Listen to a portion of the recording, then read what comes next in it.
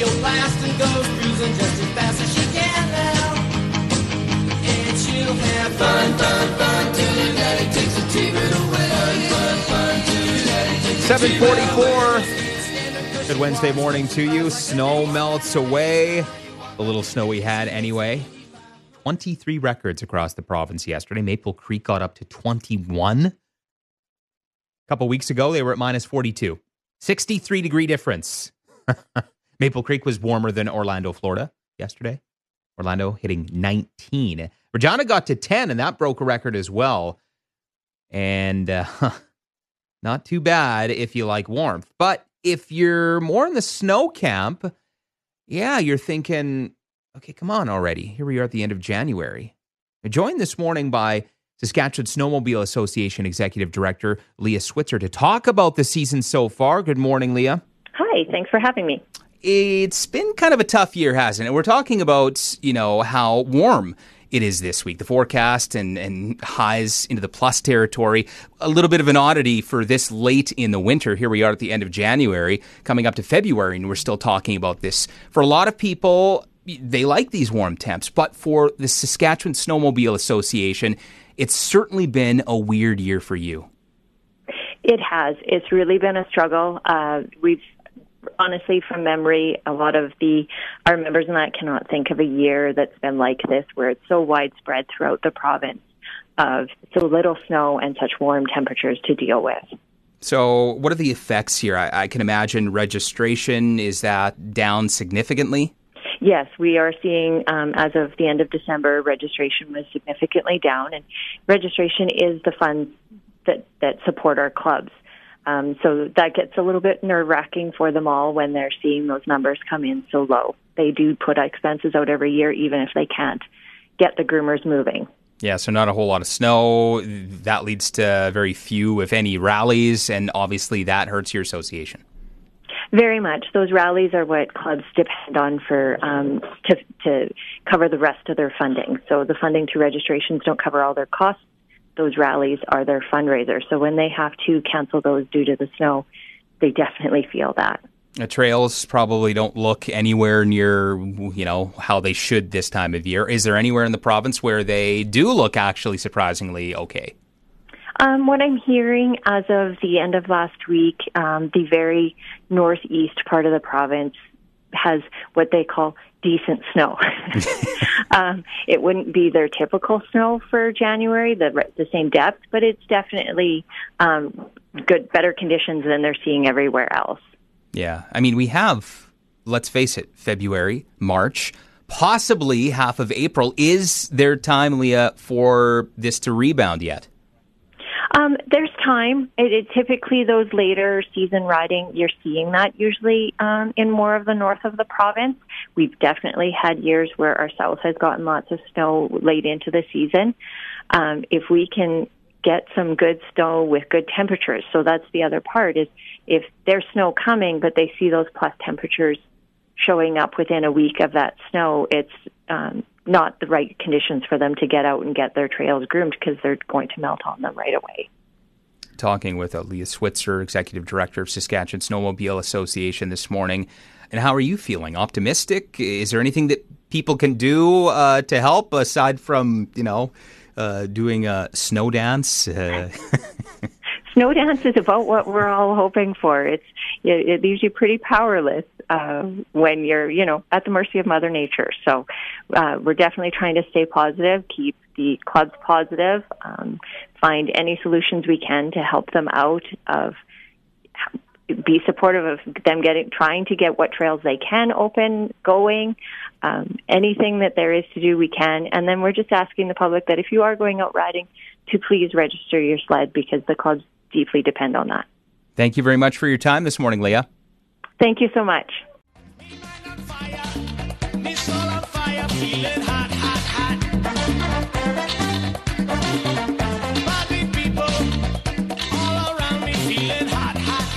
7:51. Next couple days, we're going to feel hot, hot, hot. You don't have to go on a tropical vacation to feel the warmth in Saskatchewan.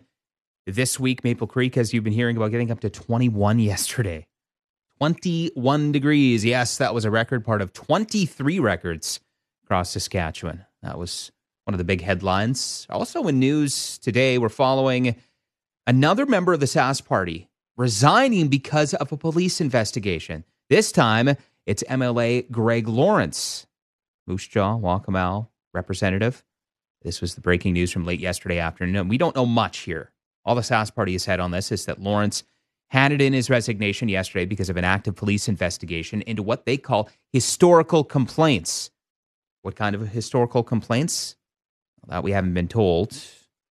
Other than these complaints aren't related to his duties as an MLA. Now, our newsroom is trying to get more information on this. We have calls out with police, with the Sask Party, with the Premier, trying to figure out more. Lawrence isn't completely gone. He's out from the party. Yes, he's gone from caucus, but he'll still serve as an independent. He didn't have much time left anyway. We knew that he wasn't seeking re-election in the upcoming fall election. So he'll be done in the fall no matter what.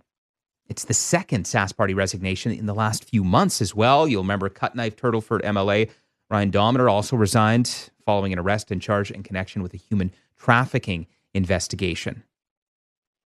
Speaking of investigations, 4 more players from Canada's 2018 gold-winning World Junior Hockey team are now charged with sexual assault formally. You've been hearing it in the news. Lawyers for Calgary Flames forward Dylan Dubé, Flyers goalie Carter Hart, and Devils players Michael McLeod and Cal Foote confirmed the charges yesterday and say their clients would plead not guilty. And we told you about former NHLer Alex Formenton, who surrendered to police in London, Ontario this past weekend. His lawyer also confirming the Swiss-based athlete was charged and would also plead not guilty. The alleged group sexual assault reportedly happened in a London hotel room after a Hockey Canada gala from 2018. Police are expected to provide an update on their investigation on Monday, this upcoming Monday. We'll hopefully learn a little bit more from police on this. The other big one today locally, they're talking hens in your backyard today. There's a motion on the table. The city could allow you to draft a bylaw. They would allow you, several hens in your backyard. Certain number of hens, at least 3, no more than 6. Very specific. No roosters, just hens. So it could be a 2-year pilot project. They'll debate this today on whether they want to move forward with it. It could be in effect by this summer.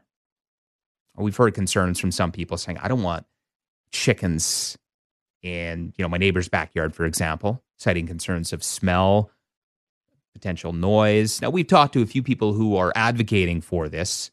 They want to be able to have chickens in their backyard.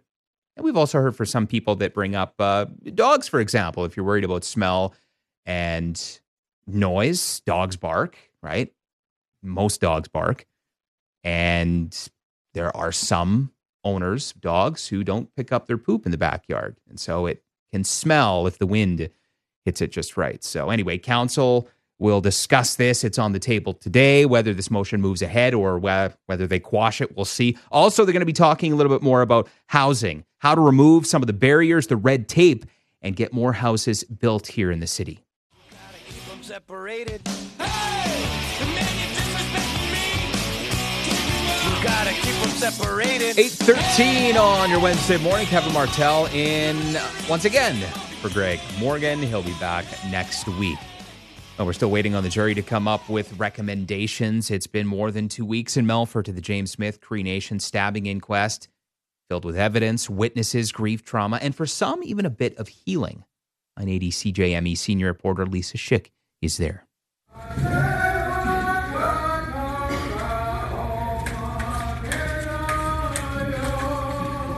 Drummers, singers, and later a traditional dancer performed to close out the evidence portion of the inquest. The dancer said he was looking to take some of the burden off those who needed it, even for just a little while. With this first part over, there's almost a sense of relief in the building. Joyce Burns has been here basically every day, listening to the witnesses, the evidence, the recounting of the attacks that she and her husband were victims of. Earl Burns Sr. didn't survive. But Joyce says she's now gained some insight into the man who did it, Miles Sanderson. Where he come from. And, it opened my eyes. He was neglected. He was abused. He didn't know how to change his life. He didn't know how to change it. He didn't know who to turn to. He had nobody. She says it makes her think about her kids and grandkids. I want them to bring up their children better than how he was brought up. I don't want my grandkids to go down that road. Maybe that's why I'm here, because I just about died twice. And I told my husband I didn't want to go with him. I didn't want to die. I'm not done here yet. Deborah Burns is Joyce and Earl's daughter and has been speaking for them in the hearing room. She says the inquest itself has helped. At the beginning, we were angry. We were confused. We had a lot of questions about the how, the why. And yeah, satisfied with some of it. Buggy Burns lost his wife and son, Bonnie and Gregory. But Chelsea Stonestand has been speaking for them, and she says Buggy's seen some good come out of this process. Buggy speaks openly about the different changes he's observed within himself, which is being able to sleep more, being able to have a more clear mind, being able to have an understanding that can bring him some comfort in the loss of his wife and son. Certainly there are complaints, people saying not all the story is being told, or that this process is too narrow to tackle the systemic issues at play. On the recommendations, Chelsea says they need to be addressed to all agencies, not just one or two, because the issues are so complicated. We keep going back to the fact that we all occupy these lands together, and so we need to take a collective approach and work together. Others, like Deborah, are looking for change in their communities. Our community itself lacks, and this shows. Something like this shouldn't have happened, and we should be better equipped for people coming out of the prison system. Daryl Burns agrees. He's been speaking for his late sister, Lydia Gloria Burns. He says supports from prison should be extended to the community to help people who are coming home. So if we're on the same page and if we're have the same knowledge, our people have a better chance of recovery in our communities. Overall, most are really just looking for something to change. Throughout this whole process and ever since the tragedy happened in our community, I always wanted change for our people. I always wanted things to improve for our people. At the Carey Vicker Centre in Melfort, Lisa Schick, 980 CJME.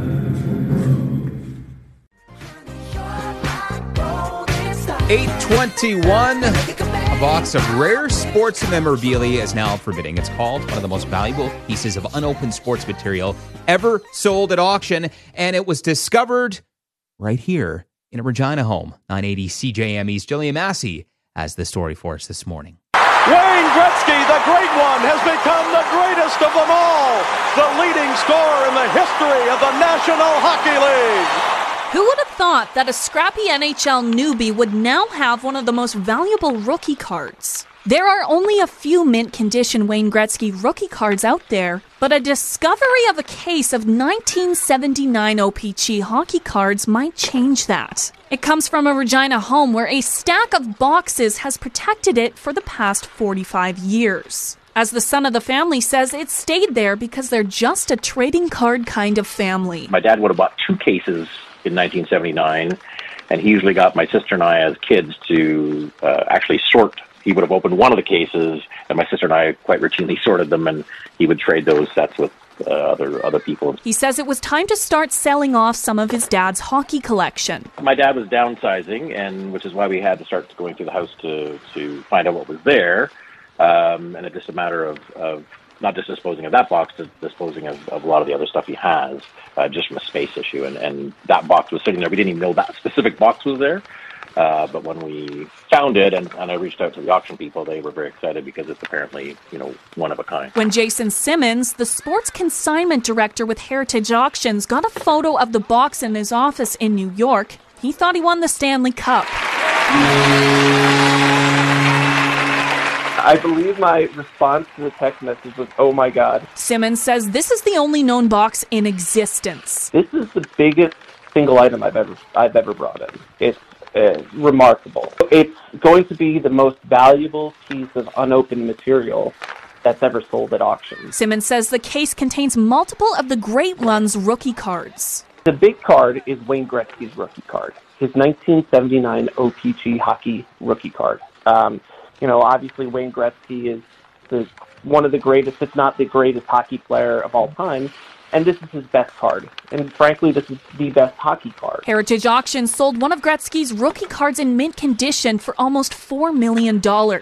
Simmons says the case should have between 25 and 30 cards that look like they have come straight out of the factory. It's completely unique. It's the holy grail of hockey cards. And that's not, overstating it. It really is the holy grail of hockey cards. In Regina, Jillian Massey, 980 CJME. From the hockey world to curling, and today, the men's tankard playdowns open up in Saskatoon. The Provincial Curling Championship on the men's side to see who represents Saskatchewan at the Brier, which, by the way, is right here in Regina, March 1st to 10th. We can call that next month, right? Basically, we're almost there, almost Feb 1. 12 teams will compete here over the next 5 days in Saskatoon at the Tana Curling Club. The first games, they go this afternoon at 2, and then championship final is set for Sunday afternoon at 2 as well. Hey, there's curling on at Frost, Regina. Croca Curl, close. But now curling and a lot of other events around ice are in jeopardy. Yeah, because of the warm weather. Wascana Ring, for example, it had to close yesterday right in front of the legislature. It just opened a week ago. And they said because of the warm weather, they had to, shut her down for skating yesterday. The Provincial Capital Commission says it was closed yesterday. They'll be monitoring it on a day-by-day basis the rest of this week to see when it can open up. And, of course, this is what let's face it, this is what you want for an outdoor festival is temperatures that you can be comfortable in if you're going to be outside doing anything activity-wise. You want it to be a little bit mild. I don't think they would have anticipated this, though, so mild that some of the very attractions that they have offered up to you are shut down. And so it'd be interesting to see because you have a number of skating rinks as part of Frost Regina, outdoor skating rinks. You have ice sculptures. You have that big ice slide at Real District as well. Interesting to see if all of those events will still go ahead. And certainly it's going to pick up activity-wise for the weekend as more people are off work and if these mild temps hold up. And the forecast says, yeah, they will. CJME News Time is now 8:26.